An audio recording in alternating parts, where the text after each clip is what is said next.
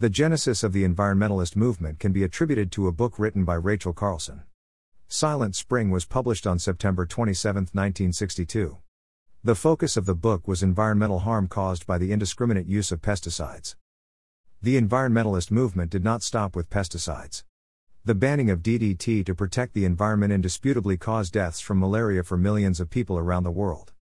The air over two American cities, Birmingham, Alabama, and Pittsburgh, Pennsylvania, was notoriously polluted by the emissions from steel plants. I remember driving through Birmingham in August of 1969, around midday, with our automobile headlights on. The street lights were also illuminated. A TV episode of The Mork and Mindy Show humorously recounts the air pollution over the latter. Mork visits a mental patient who believes himself to be Peter Pan from Never Never Land. Mork: I come from a place far, far away where the plants are as intelligent as the people and the sky is yellow and brown. Patient: Pittsburgh?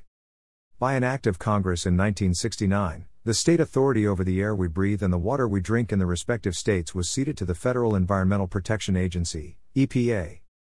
The consequences of environmentalist activism. Long after World War II, the American steel service industry continued to flourish and serve as the foundation of the national economy.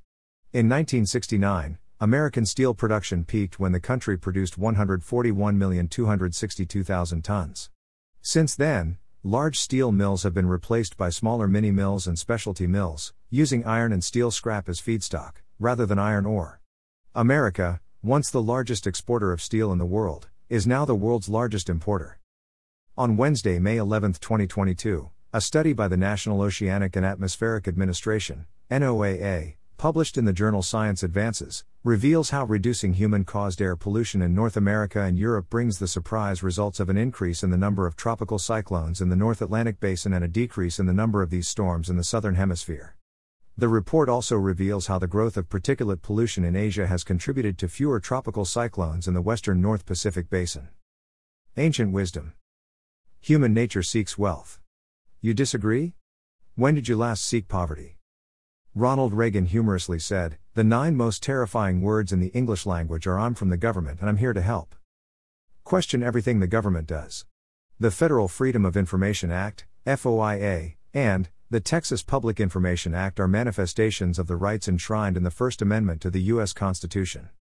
Bureaucrats are people, not superhumans with supernatural intellectual powers. Question everything. Confucius said, "The man who asks a question is a fool for a minute, the man who does not ask is a fool for life." The Word of God says, "Ask and it will be given to you, seek and you will find, knock and the door will be open to you." 7. On the issue of the byproducts of human activities, look to a biblical principle of human industry: where there are no oxen, the manger is empty, but from the strength of an ox come abundant harvests. In summary, the God who created this world created mankind. God also created all the resources essential to the support of life.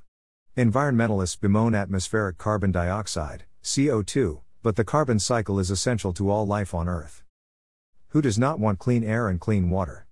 Should we not study the consequences of curtailing normal human behaviors? Environmentalist activists decry human activities that affect our terrestrial environment.